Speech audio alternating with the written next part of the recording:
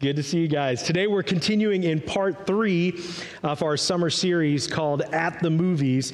And in this blockbuster series, we've been having a lot of fun as a church, but our hope has been that this time was also going to be very impactful in the lives of our people as we dive into some of Hollywood's biggest hits throughout recent history, and along the way unpack some core spiritual truths from God's Word that we can kind of use and impart in our lives, and also for the benefit of our church community. Now, one of the very first movies that I ever remember watching as a little kid with my parents, I was probably around 3 or 4 years old, was the movie 9 to 5.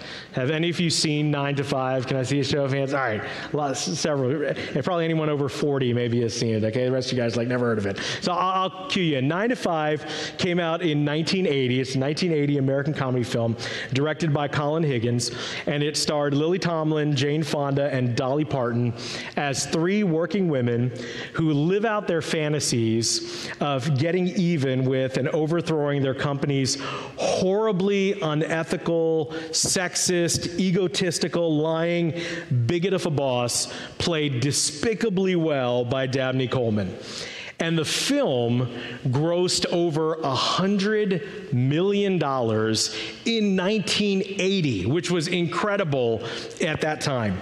And it launched Dolly Parton, who had already established herself as a successful singer and musician and songwriter, but it now made her a legitimate acting talent as well, and it permanently placed her into mainstream popular culture as a Hollywood icon. It also made her, from what my parents tell me, as one of my very first crushes as a little kid, okay? So over 40 years later, 9 to 5 is still listed as one of the 100 funniest movies of all time. Now, in this series, we've been looking at the themes of different movies and what the Bible has to say on some of these topics. And let me just say that this incredible book known as the Bible, or really, it should be called a library of books and letters known as the Bible, written over a couple thousand years by some 40 different authors who we believe are inspired by God because it tells one incredible and connected story. The Bible really is my playbook when it comes to how to live life. And I truly believe that if we're going to be a people who live out what it teaches, if we start to do that our lives will be better. I mean, the schools we attend will be better. The companies we work for will be better. Our families will be better. And, really our church community will be better. And the movie 9 to 5 is really at its core a study of leadership and work ethic. It has some good examples of this seen in our 3 heroines in this movie, and it has a terrible example of this in the wicked and evil boss played by Coleman. So my plan today is to unpack a little bit of what the Bible has to teach us on this topic of leadership. Now let me walk you through a little bit of my leadership journey so you're kind of familiar with my story. Many of you know this, but I didn't grow up in a Christian home. My parents immigrated to the United States from India. I grew up in a Hindu family. I was the first in my family born here. I was born in Washington, D.C., grew up in Maryland, and I didn't start attending church until middle school because my best friend, Mike Teeter, became a Christian, and he kept inviting me to his church, Melwood Church of the Nazarene, which was about a mile from my house. He kept inviting me over and over and over again for about a year, and he finally got me to come with the promise of cute girls in his youth group.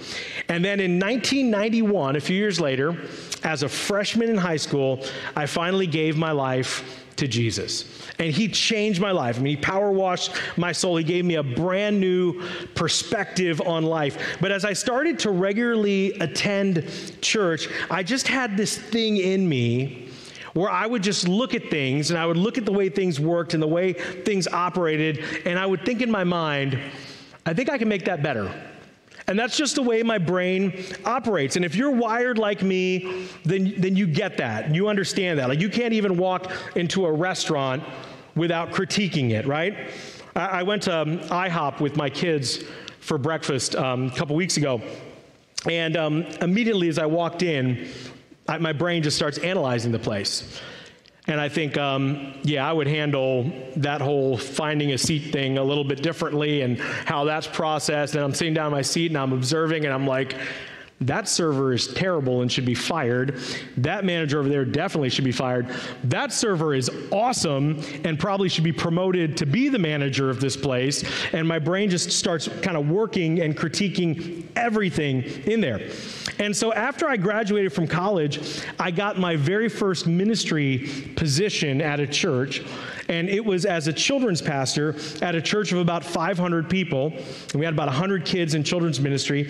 And I had all these ideas of children's ministry. I'd studied child development, and I thought, hey, now that I'm a pastor and I have this title, I am Pastor AJ, gosh darn it, people are going to listen to me. Those of you laughing, you get this, right?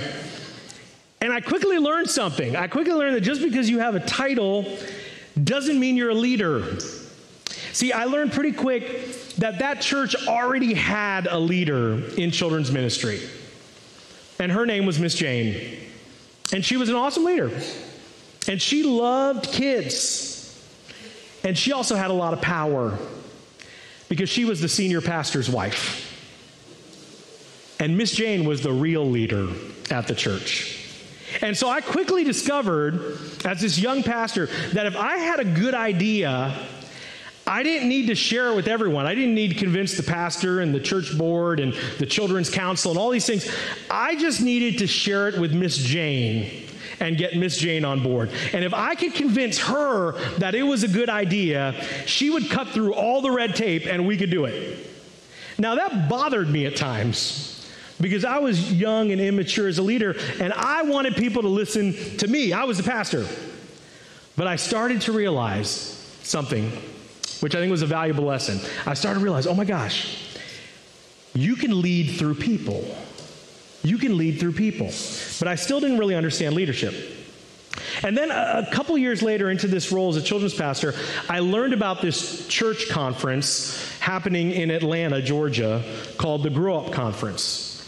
And I really wanted to go. So on my own dime, Julie and I decided to take our vacation week and to go to this church conference to hear from some really amazing speakers that maybe you've heard of. People like Andy Stanley and Reggie Joyner and John Maxwell, who's like the master of leadership. And they talked about the concept of godly leadership. And I'd never heard that stuff before. And it absolutely blew my mind. And so at that conference, I made a decision that I wanted to learn everything I could possibly learn about leadership. And I think I bought like every book they had written at the conference. I spent like $150 at the conference, which was a big investment for me at the time. This was 20 years ago. And my full-time salary as a children's pastor at the time was $25,000. That was my full-time, working 50-hour-a-week salary. The Church of the Nazarene had a motto back then about its pastors that if you keep them humble, we'll keep them poor. That was their motto, okay? So I spent a ton of money, but I made a decision that day that I was going to invest in leadership. And ever since then, I have made that a priority in my life to be a student of godly leadership.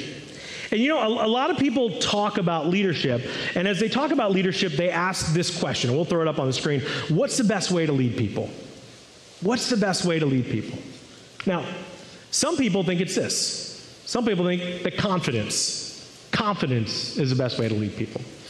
Now, I don't know about you guys, but I like a confident leader. I like someone who has confidence. And to be completely honest and completely transparent with all of you this morning, sometimes I struggle with confidence. I am so honored to be your guys' pastor. And this is going on 4 years now as being your pastor. And I hope we're here for another 20. I honestly do. But I want to be a good pastor. I want to be the best pastor I possibly can be. And I'm a person. And sometimes I fall short and I beat myself up at times because I feel like I don't measure up to the standard. Some people say that leadership is all about confidence, though. That you have to be really confident to be a great leader. And I think that's a part of it. I think it's a part of it. But I don't think that's everything. Because, you know, there was a guy named Joseph Stalin who had a great deal of confidence, right? very confident leader. And he was responsible for the deaths of tens of millions of people. So I don't think that confidence is what it's all about. Other people say that no, it's not confidence, it's this. It's vision. That vision is what it takes to be a great leader. And I want to let you guys know, I love vision. I'm a big vision guy. I believe that vision directs us towards a common goal, and it can be the difference between a good organization and a great organization. In fact, if you've been here for a while, you know that we talk about mission and vision all the time. We talk about our 5 core values all the time, and we unpack that because we want mission to be at the forefront. In fact, the Bible teaches in Proverbs 29:18 that where there is no vision, the people perish. That you're just a ship just sailing around with no direction, and people are just lost. And so I believe you need to have vision. And some people say vision's the most important thing of leadership. And while I agree that vision's important, I don't think it's everything when it comes to godly leadership. Because there was a guy who had a vision, and his name was Adolf Hitler. And we wouldn't call him godly, right? I mean, I've been to the Holocaust Museum in Washington, D.C., and in Israel, and I've seen his vision, and it was in every sense of the word evil. So while vision is good to have, godly leadership isn't only about vision. See, I believe that the greatest way to become a godly leader is actually found in Scripture, and it's found in 1 Corinthians 13. Now, real quick question, just because I'm curious. How many of you, show of hands, had a portion of 1 Corinthians 13 either read at your wedding or you've been to a wedding where you've heard that love passage read? Can I see a show of hands? So, wow, like most of us in the room here. Okay, awesome.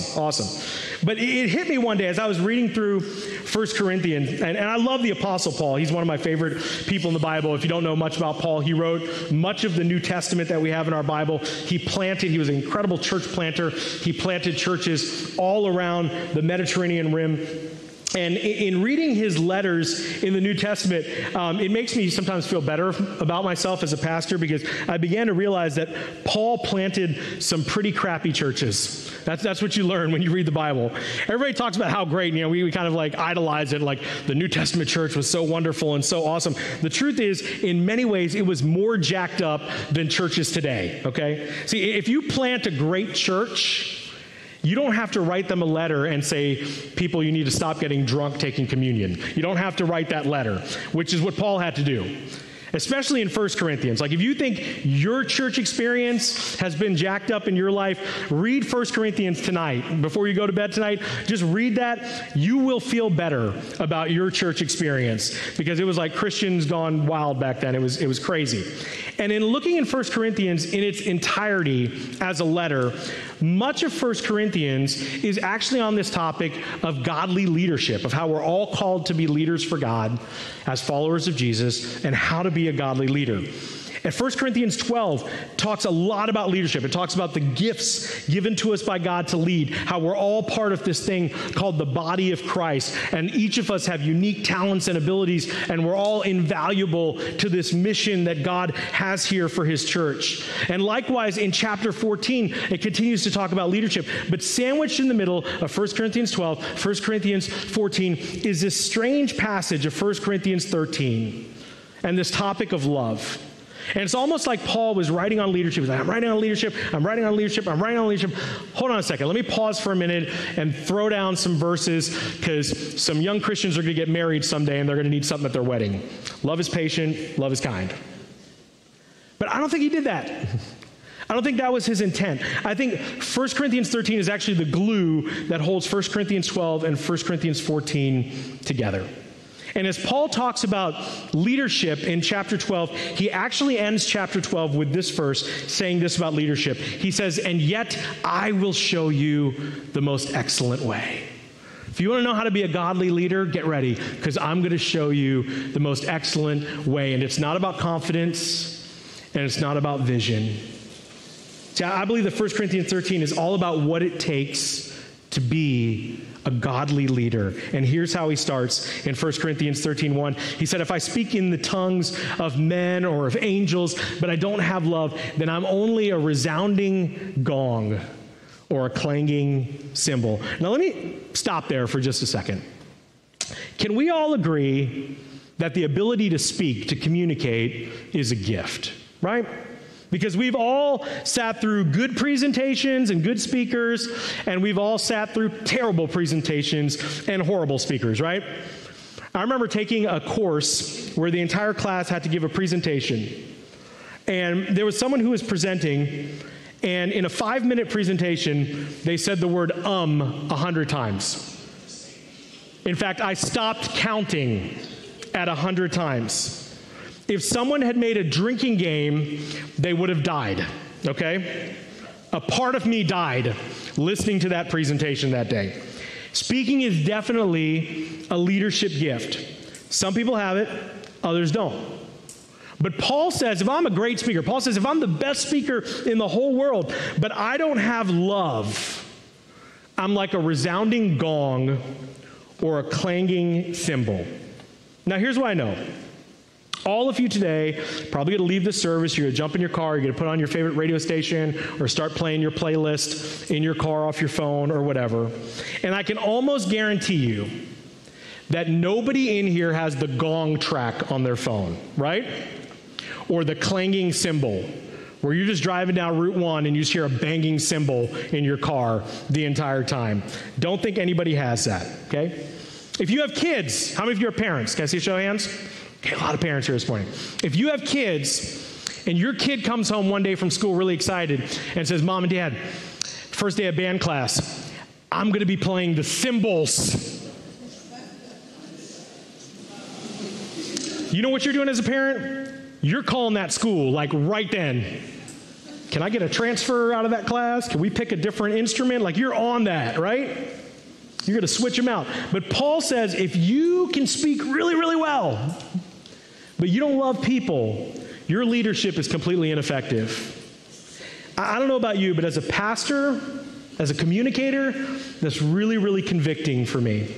Paul then goes on to say this, 1 Corinthians 13:2. If I have the gift of prophecy, if I can fathom all, mysteries, all knowledge, if I have a faith that can move mountains, but I don't have love, I'm nothing. I'm nothing. If you're really smart, is what he's saying. If you're really, really smart, you know all the Greek, you know all the Hebrew, you have faith and belief in God, you've memorized so much scripture, you memorized the whole Bible, but you treat people around you like crap. You think you're better than everyone. You think you're smarter than everyone else. Paul says, if I do that and I don't have love, I'm nothing. And then he says this in verse 3, if I give all I possess to the poor, if I give over my body to hardship that I may boast, but do not have love, I gain nothing. I gain nothing. And that's what some religious people do, right? That's what the Pharisees in Jesus' day did. They would give something to the poor and they would make a big show of it. They would make a small sacrifice like fasting. And they would say, look at me, I'm fasting. Look how holy I am. Look how righteous I am.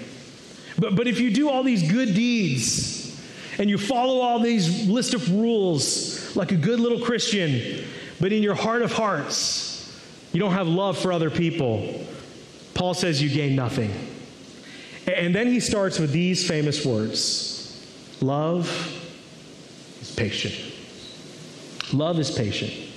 And we could probably spend a month or more unpacking this next passage, and maybe one day we will. But for the sake of time, I'm just going to focus on this first little part of verse 4 today. Because I think if we actually lived out this little sentence, we might not need to read another book on Christian leadership for the rest of our life.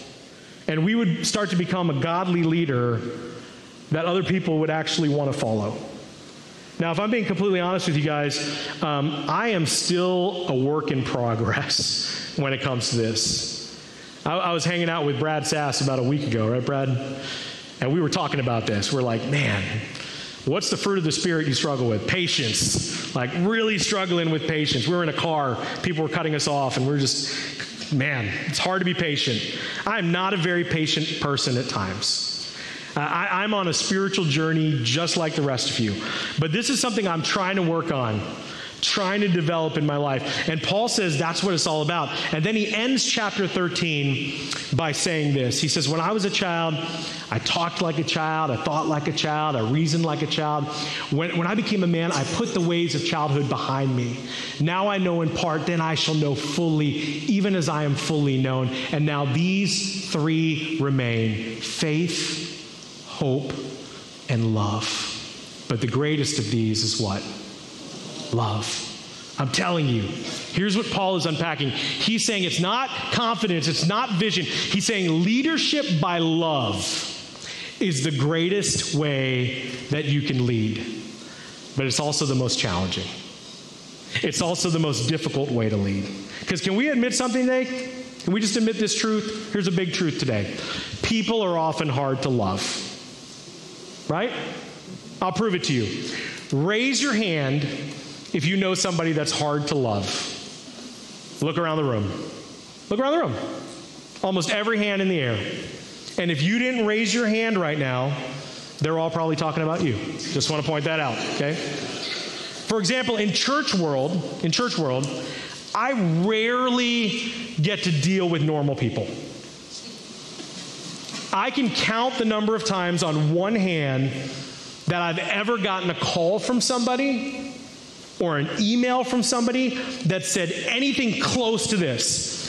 Hey, pastor, just wanted to let you know, I love you, love your family, love my church, love my spouse and kids unconditionally, decided to up my tithe to 20% this year, signed up to start serving more. I joined a small group because I believe that growing people grow with people. And by the way, Pastor, I think your preaching has been awesome lately. Got no critiques for you. Like if that ever happened in our church, I might ask to have that person drug tested.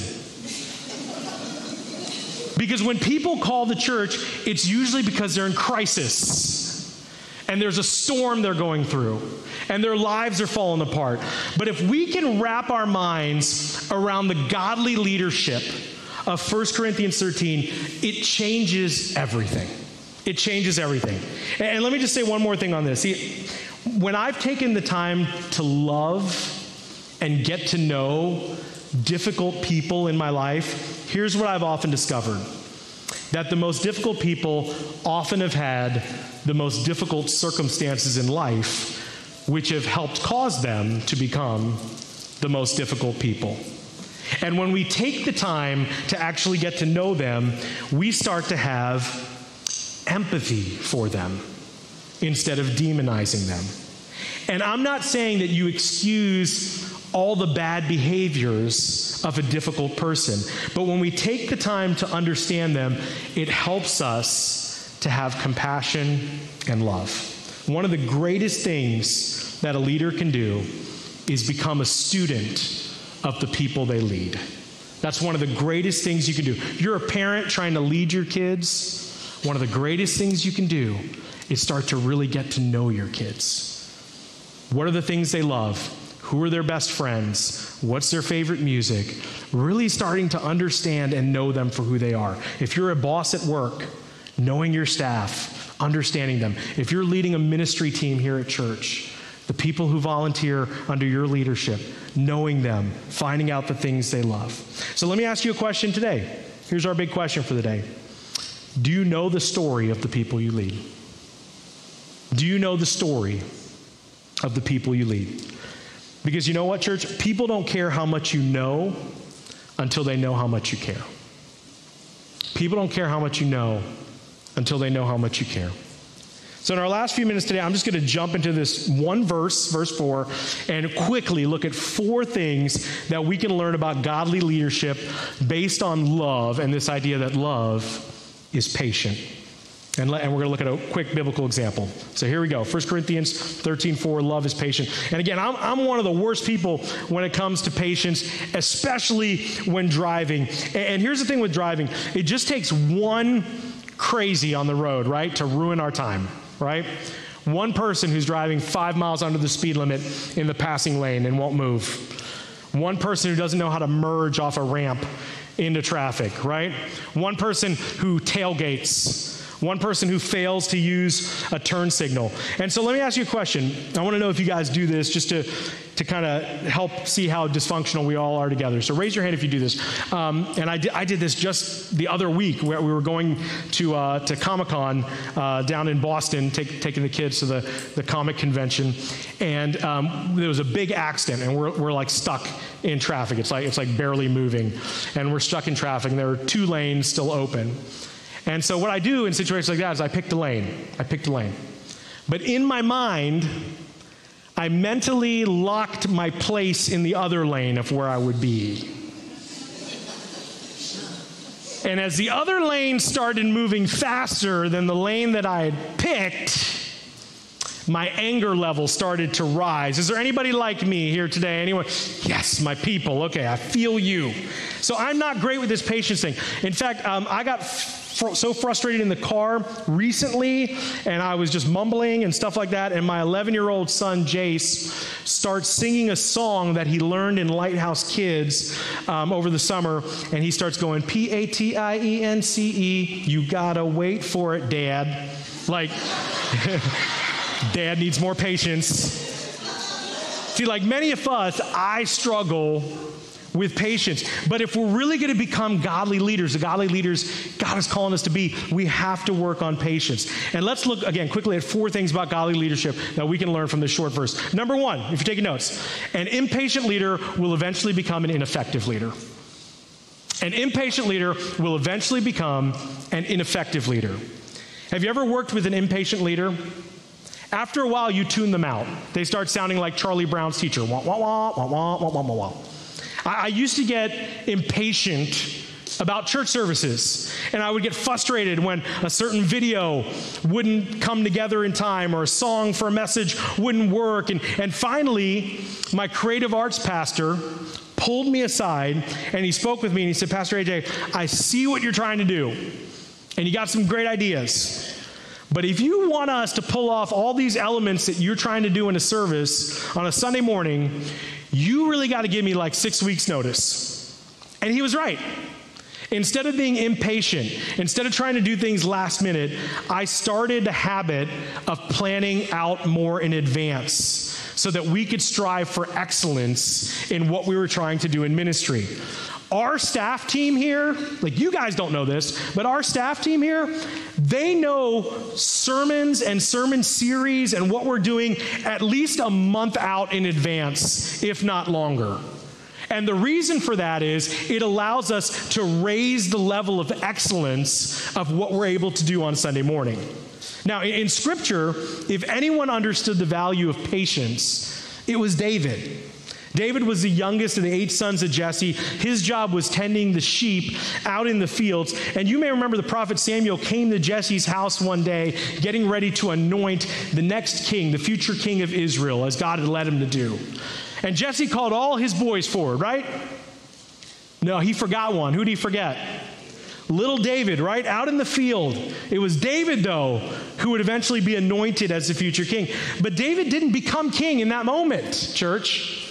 It wasn't until decades later, when he was like in his 30s, David was a patient leader. He waited. He prepared himself to become the king that God called him to be. By contrast, King Saul was an impatient leader, and his impatience eventually cost him his leadership, which leads to point number 2. Godly leaders embrace the process. Godly leaders embrace the process. A lot of us get focused on the palace of where we want to go. Nicer, bigger, newer, better. We want to be admired. We want to be respected. We want to be in a position of authority over other people. But what we fail to realize is you're never ready for the palace until God first prepares you in the pasture. You're never ready for the palace until God first prepares you in the pasture. There wasn't a lot of glory in little David watching sheep and running errands for his dad. In the movie 9 to 5, there wasn't a lot of glory in the work of the 3 heroines at the company. They did menial jobs. They worked as secretaries. They ran errands and got coffee. and they walked around the company helping people on different tasks. But you know what? They learned so much about the company and about the different people who worked there, and it prepared them to actually become better leaders when they had the opportunity. And some of us, we feel like we're out in the pasture and we think, God, I'm just wasting my time. I'm just wasting my energy. Isn't there anything greater for my life? God, give me more money. Give me more influence. Give me more prominence. And God's response is simply this: if you can't be faithful with what's before you now, why would I show you what's next? You can't move to what's next until you obeyed what's now. David spent years preparing in the pasture before he got to the palace. See, one of the reasons David had success against the giant Goliath and that he became the greatest king Israel ever had was because he had first spent time alone with God in the pasture, growing his relationship with God. The pasture you currently might find yourself in may actually be an opportunity for you to grow in your walk and in your relationship with God. There is always a pasture before the palace. After David defeats Goliath, guess what? He still doesn't become king. No, he goes and works for a king, a terrible king, a horrible leader. The three heroines in 9 to 5, they experienced working for a terrible leader just like David. But sometimes working for a bad leader can teach you to be a better one. And if you're going to become the king of Israel someday, where's the best place to learn how to do that? Where do you think? Probably the palace, right? With the current king. So God put David through a process to become a better leader. Well, after some time, King Saul goes crazy, and he becomes so jealous at David's growing popularity that he wants to kill him, even though David is loyal. And so David goes on the run, and he hides from King Saul, and he runs all around the kingdom of Israel. Here's another question for you. If you're going to one day lead a nation, do you think it's important to learn the geography of that nation? Probably, right? Isn't God amazing? Even in a difficult time in David's life, as he's on the run, he placed David in a position to still learn and still develop as a leader. In your path to develop as a leader, are you embracing the process? Which leads to number 3. Being developed is always greater than being discovered. Being developed is always greater than being discovered. One of the best things and worst things I think that's happened in society is social media.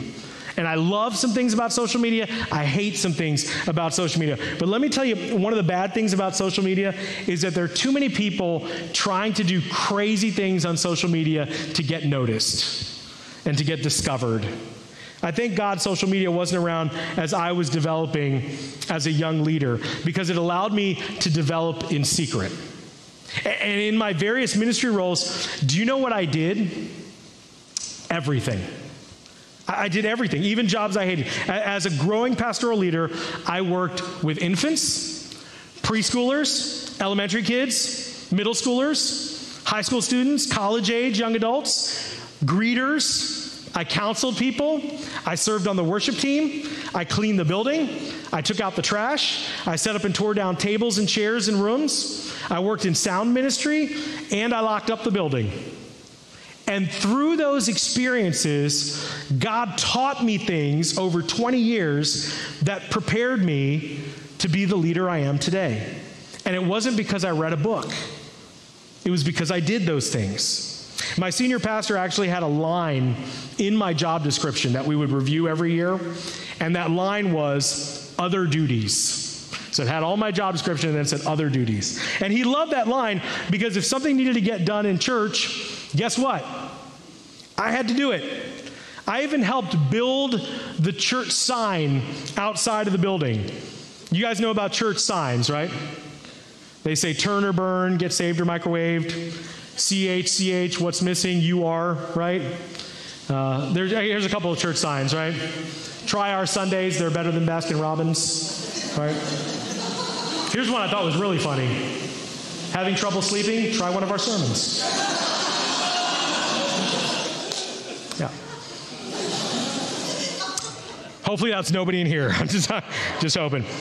And after I helped build our church sign, the pastor would tell me every month to go out front and put a new banner up on the sign for events and sermons. And he would give me a staple gun and a banner and a ladder.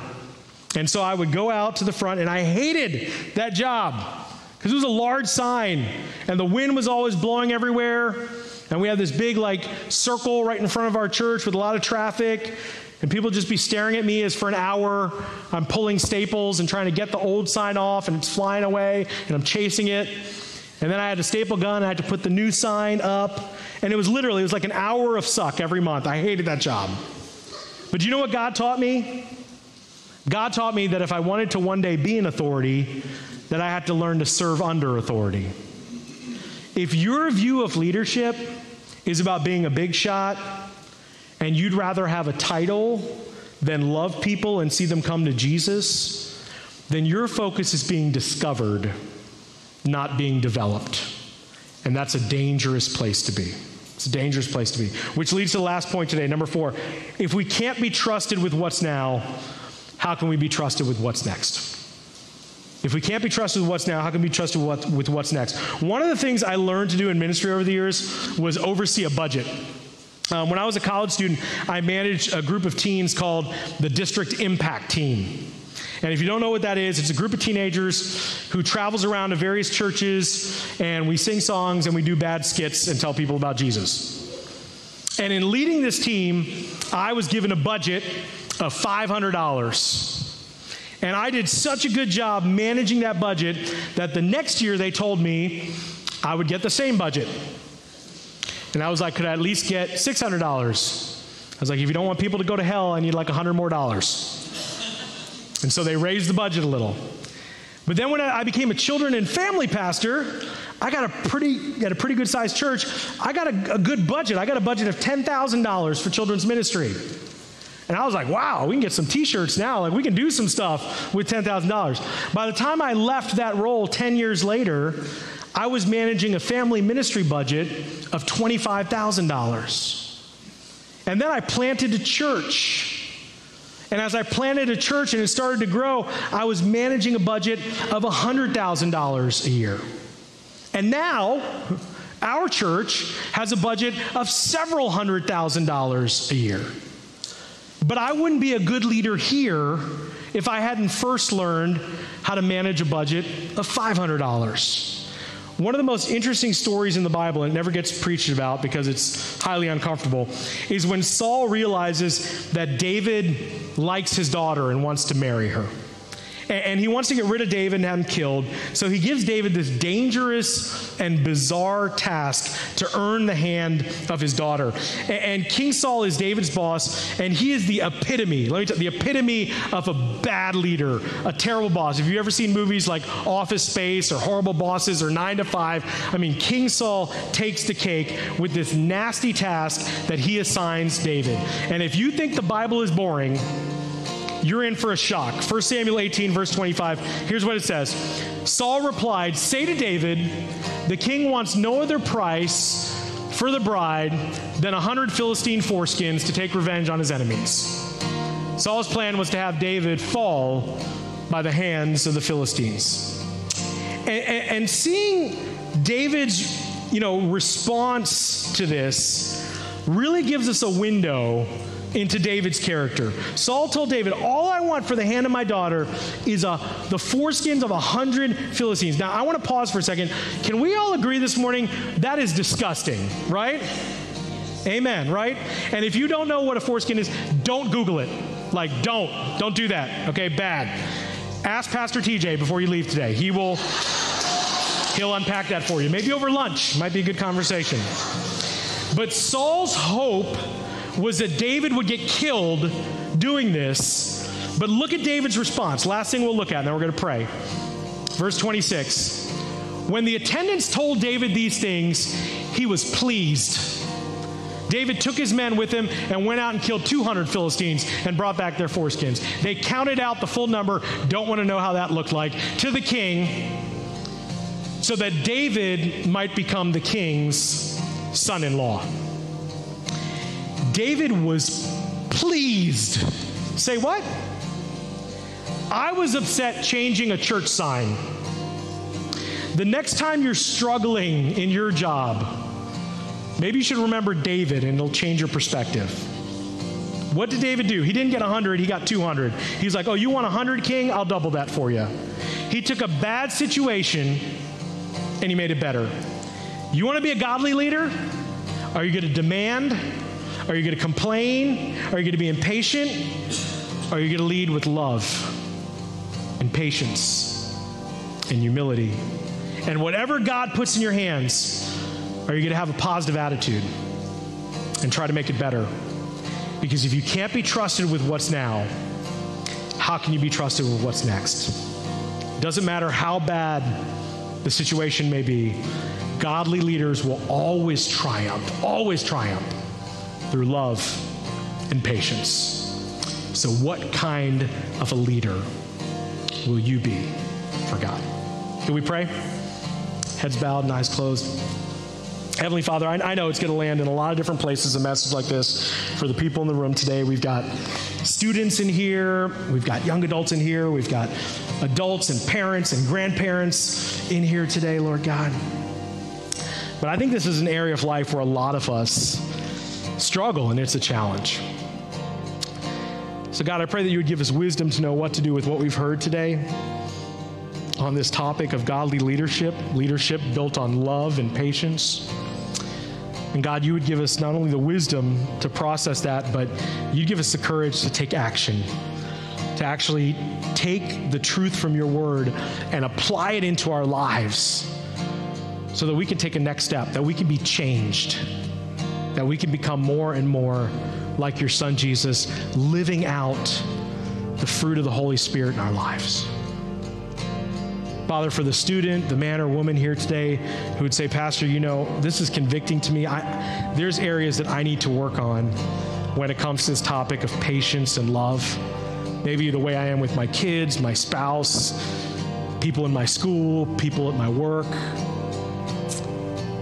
God, I need your help with this. This is an area that I want to lay at your feet. I'm convicted. I want to surrender this to you. God, help me to be a better leader, to live with love and patience. If that's you today, would you just have a moment of courage? Just lift your hand and say, Pastor, would you pray for me? That's me. I need to work on love and patience in my life. Praise God. So many people just honest and transparent today, most of the room. God, I pray that you would honor the people who just lifted a hand today here in our live service, people who are watching at home, Lord God. You know every heart, you know every name, you know every story, Lord God. I pray that this just wouldn't be a sermon they hear and walk out of here and go back to business as usual, but that this would be a life change moment, a crossroads moment where they would start to move in a new direction on a new path, Lord God, when it comes to becoming a leader for you, leading with love and patience in their lives. God, we love you. We want to honor you with our lives today. And we give you all the glory, the honor, and praise for what you're doing. We pray this in Jesus' name. Amen. Amen. Thank you, God. As the worship team gets ready to close us in service, I want to invite you to stand today.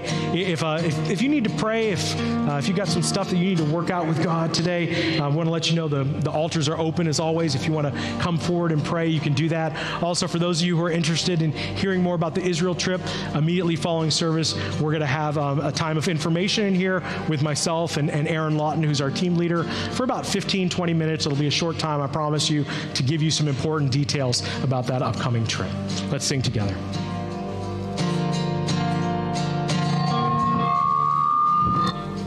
Walking around these walls, I thought by now they'd fall, but you have never failed me yet.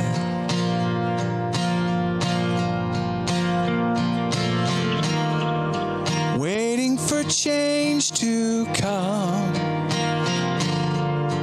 knowing the battle's won,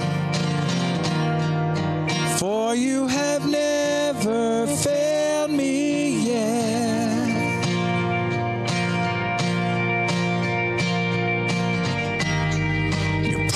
promise still stands. Great is your faithfulness, faithfulness. I'm still in your hands. This is my confidence. You've never failed me yet.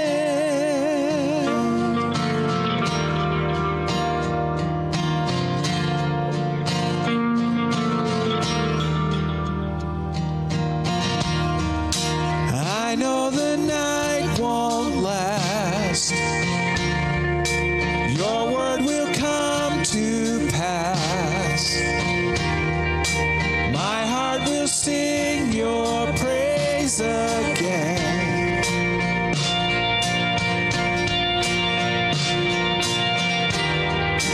Jesus, you're still enough. Keep me within your love. My heart will sing your praise again.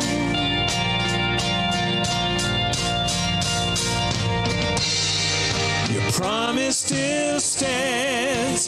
Great is your faithfulness, faithfulness. I'm still in your hands. This is my confidence. You've never failed. Your promise still stands. Great is your faithfulness, faithfulness. I'm still in your hands. This is my confidence. You've never failed me yet.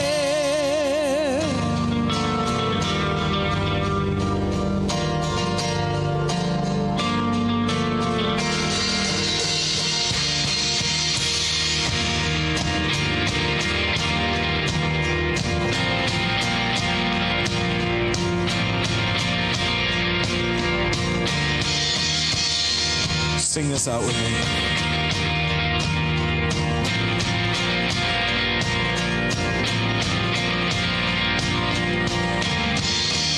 I've seen you move the mountains, and I believe I'll see you do it again. You made a way where there was no way, and I believe I'll see you do it again. I've seen you move the mountains, and I believe I'll see you do it again. You made a way where there was no way, and I believe I'll see you do it again. I've seen you move the mountains, and I believe I'll see you do it again. You made a way where there was no way,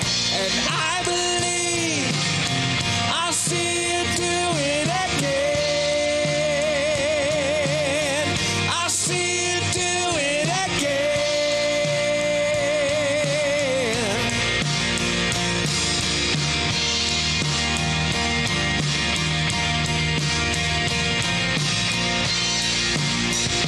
Sing that chorus with me one more time.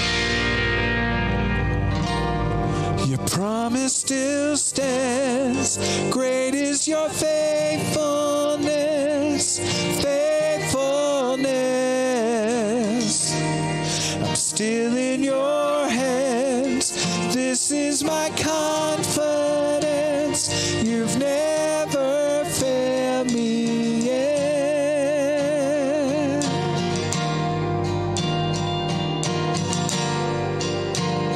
I never will forget.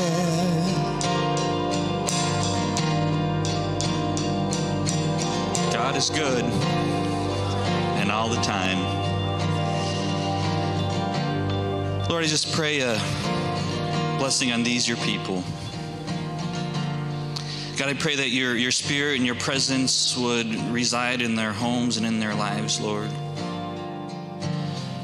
Lord, I pray that you would increase patience for others within us, Lord, with our family, with our friends, with those we work with, so that we may perhaps play a part in loving people to Jesus. Lord, we pray your grace, your mercy, your goodness would follow us throughout this week. In your name, Lord. Go in God's peace.